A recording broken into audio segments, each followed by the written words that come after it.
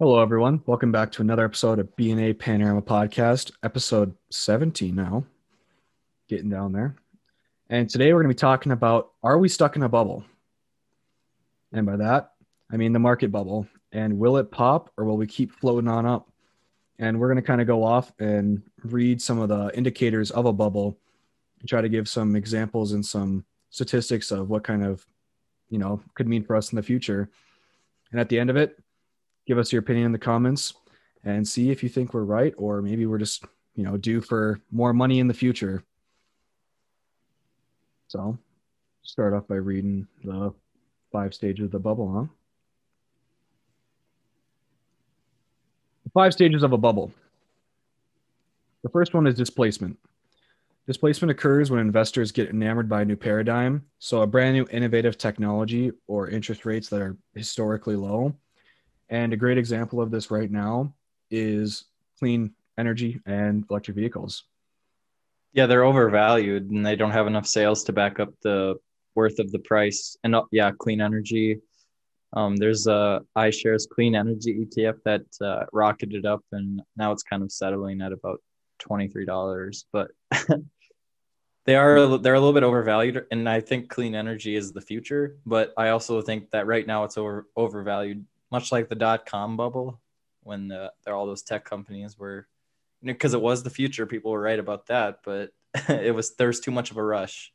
I don't Mm-hmm. know what other examples you got, but that's my opinion on. I think the first stage is we're already through that for sure. Oh, yeah.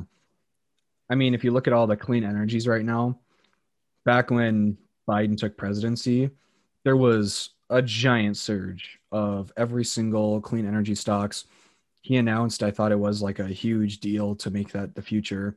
So everyone jumped on board and they're like, all right, I'm investing right now a ton of money into clean energy, solar energy, electric vehicle companies to get on board with it right away. But there's just not enough, products being made and not enough output to value or to give fair value. It's And all some of these overvalued. businesses aren't ran very efficiently, and they're just getting loans just because they're clean energy. And we're trying to the government's trying to, what's the word for it, foster these companies. So they're going to help them out even if they're poorly ran, which is what we're seeing is the case in some of these. So I think we're going to see a rise. And just like always, when the crash happens, the super strong energy companies are going to go up, and the ones that were mediocre but poorly ran, I think, are going to go way down. So They're definitely going to wheedle out the weak. Anything that wasn't top priority is going to, kick the bucket. yeah, that always happens. So I think Tesla is a good example of that too. I mean, I don't know if you think it's overvalued or not, but their clean energy with their cars and, Tesla is definitely making huge strides. yeah, I And I, think they're one of those that does they do follow the market trend. They'll go down when crashes. The whole market might not crash, but let's say electric vehicles do. Well, they're still one of the best, and I think they're one of the best managed. So even though they'll go down, they'll still go up. But some will go out of business, is my point. And Tesla's not one of those that's going to go out. They are over. I think they're overvalued. Right? They are too. Their price to earnings ratio is skyrocketed, but in their future, they could live up to that. That's what Mhm. people are betting on. But I think it's Yeah. going to balance out like it usually does. What's the second stage?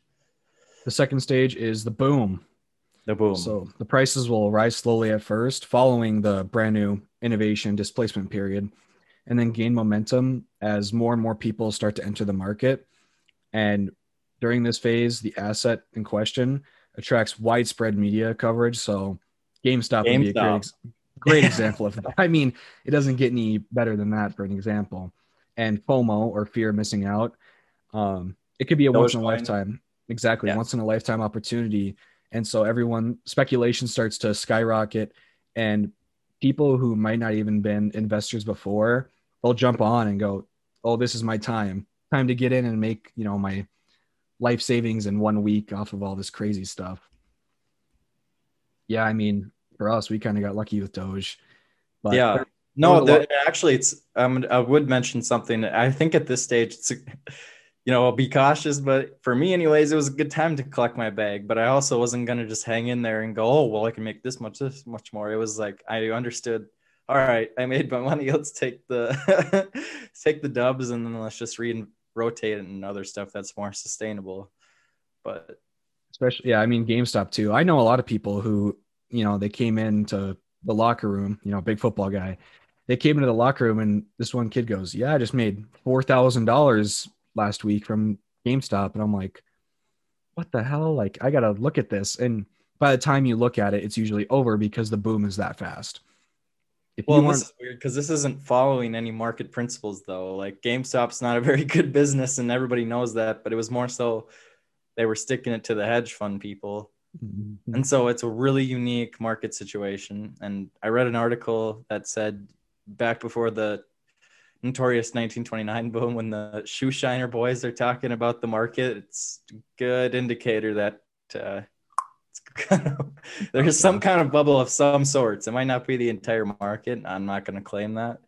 Nor am I trying to scare people actually out of pulling money out of the stock market, because as we'll talk about later, when the market, if the market dips, for me anyway, this is a perfect time to really cash in. Like the people that are smart will just make more money off of the dip. So it's not even a bad thing or a reason to panic, but it's just a reason to be financially smart about what you're invested in, to make sure that you're not just following the hype train of, well, I mean, and again, I did follow the hype train of Doge 100%, Mm-hmm. but I also invested in it before when it was like under a cent, and now it's at like 7.5. But again, I collected my bag and got out, and I support Doge, but yeah, just be smart. it's still in that. I mean, it's in that boom period right now again. Yeah. It just hit it again. Went from 5 cents to 7 overnight. And I think crypto will, even in the market crashes, I think it will go down, but I think crypto will bounce back. I don't think it's going to just crash and never come back. But again, I think this is going to be another example of only the good crypto will stay, or the ones with the biggest followings. So honestly, it's crazy, bold prediction here, but I do think Doge actually has enough reputable people backing it to actually sustain a market. I mean, Mark Cuban's accepting oh, by the way, I own like 27 Doge, so I have actually nothing into Doge, so this isn't me trying to pump it, but Yeah, I have not like that 3. we have that power, but Yeah, we're gonna make everyone start Yeah. pumping it so we can pull out and make our bag. No, I have like 300 Doge, so made $2 off of this boom. Big money moves here. Yeah. So the next stage here is euphoria, and during this stage, caution is entirely thrown to the wind as asset prices skyrocket, and valuations reach extreme levels during this phase as new valuation measures and metrics are touted to justify relentless rise. And no matter how high the prices go, there will always be a market of buyers willing to pay more. And I mean, no one's going to be willing to pay Doge after it booms. A lot of people got suckered into that in the first. I mean, GameStop and Doge, it went up to $300 for GameStop, I think it was. And then Doge hit like 9 cents. And at that time, people saw it going overnight, like literally 5 cents overnight. And you could make, if you put $1,000 in, okay, well, I just made, $900. Like I should be doing that right now. It's going to keep going. And the matter of fact is, once it's going up that high, people aren't going to be able to continue affording that. Yeah. Well, and people just sell off because, well, the next stage is actually people do start selling off their gains, and then it doesn't take much, but it may be a little bit of a downward trend, and other people panic, and then it just creates a group sell. And well, look at COVID in last March. I mean, look at the market. Did people panicked? And I mean, people were selling their retirement savings because they were, and just can't believe it, but it happens every time because it's an emotional thing. So yeah, you can't get emotionally attached. Once you start doing that, you're going to either you stick on to something when you shouldn't, like you need to sell it when you're up and you hold on to it and then it goes back down and you're, SOL. Well, I got another example is another bubble that actually kind of almost already a little bit like popped is the SPACs that the SPACs, the special purpose acquisitions. They a lot of people were putting a lot of money in some of these companies that didn't even have a deal done at all. Or I'll even take Churchill Capital. So right now their stock price is not horrible, but it was $60 before they even merged the deal. Mm-hmm. And then when all the SPACs went down, it also followed. And so I think that's a microcosm of what some of the market sectors are going to look like. It's going to go skyrocket. And then when there's going to be a time when they realize the valuation does not meet what the company is really putting out. And then there's going to be a correction, or at least I think there will. But another thing that we were talking about too is if you look at the S&P 500, the 100-year chart, you'll see that we are really just in like a parabolic upward stage. And I think there's a couple things that are going on there. Number one, there's a bunch of people moving their retirements into investments as opposed to pensions. So it's all getting moved into 401ks and mutual funds. So the S&P is of course going to go up with that because there's a bunch of money being pumped in there. So that artificially inflates the market then. But I don't know how you can keep doing that. Like eventually it has to correct it a little bit. So, and not to say that it'll not like it's going to destroy itself and crash all the way to the bottom, but there is going to have to be a correction. I mean, everything has to be balanced, really. You know, if you're going to eat the cake, you got to eat the vegetables too. And right now we're eating all the cake, and sooner than later, there's probably going to be a time where, whether we want to or not, the vegetables are going to be served. And just like real life, vegetables are good for you. Yeah. So it's a good thing. Mm-hmm. There is benefit to it, even though it doesn't taste as good and it's sometimes bitter. Yeah. Might lose a little bit of money, but in the long run, it's definitely important. Yes. So yeah, I don't know if I said the next one, but profit taking. Yeah, profit taking here. And this is the biggest warning sign that the bubble is about to just absolutely burst.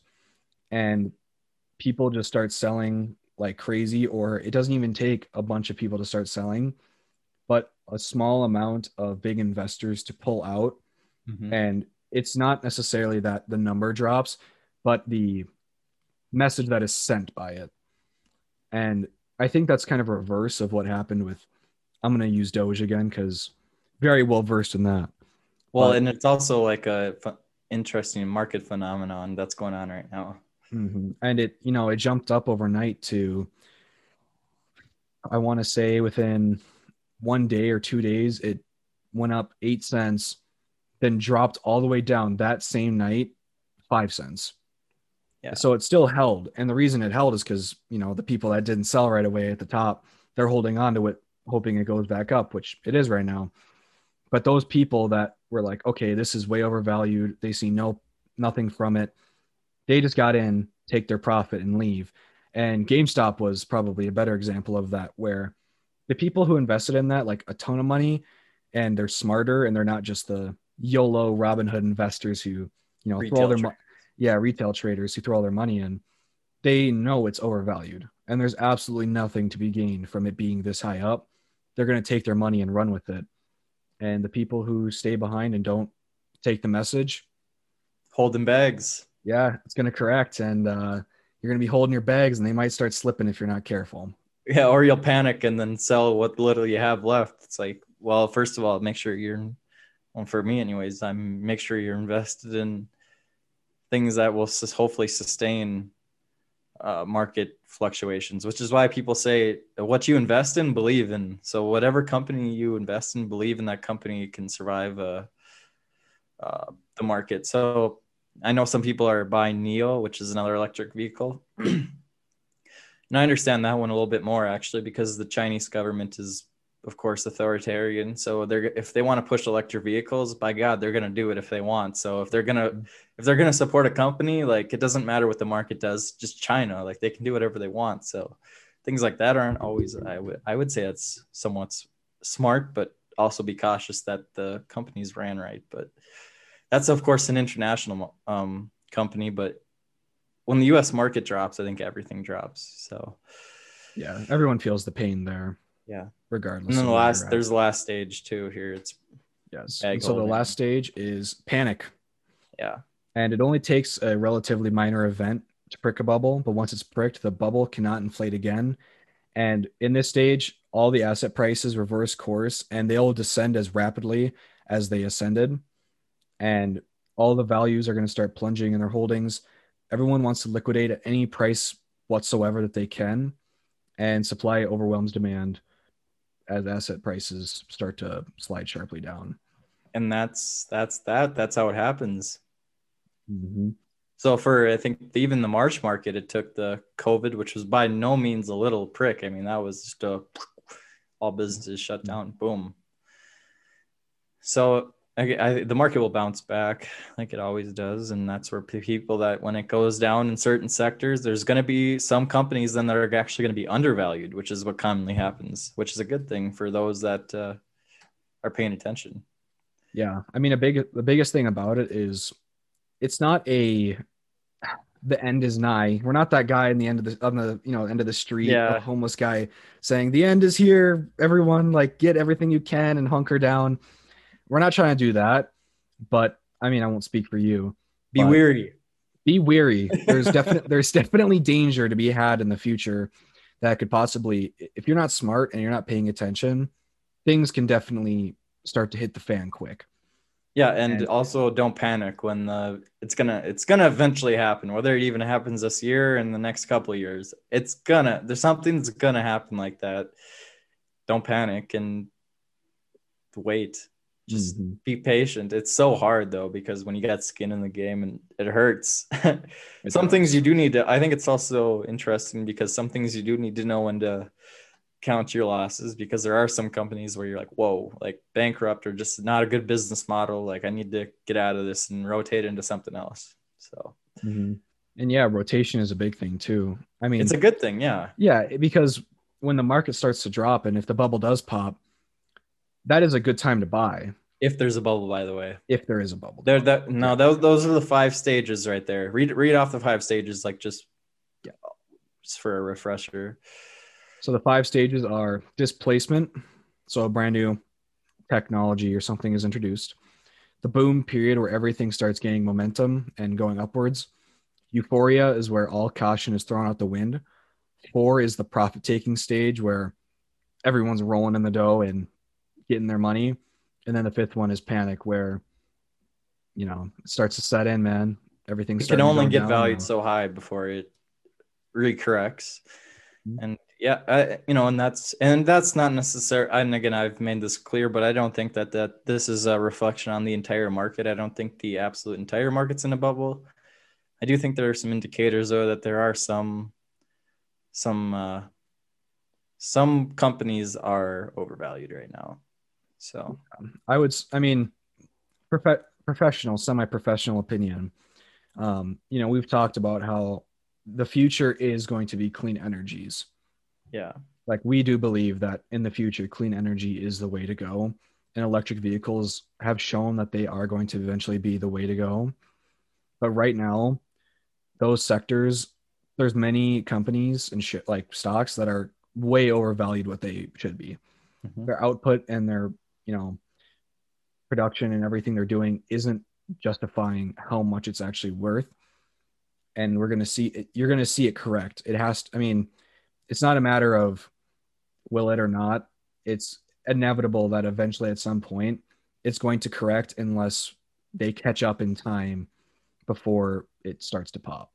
Yeah, which is a possibility, which is, and there's some indicators, Ray Dalio's indicator for the market indicates a 77% chance of a bubble in 2021.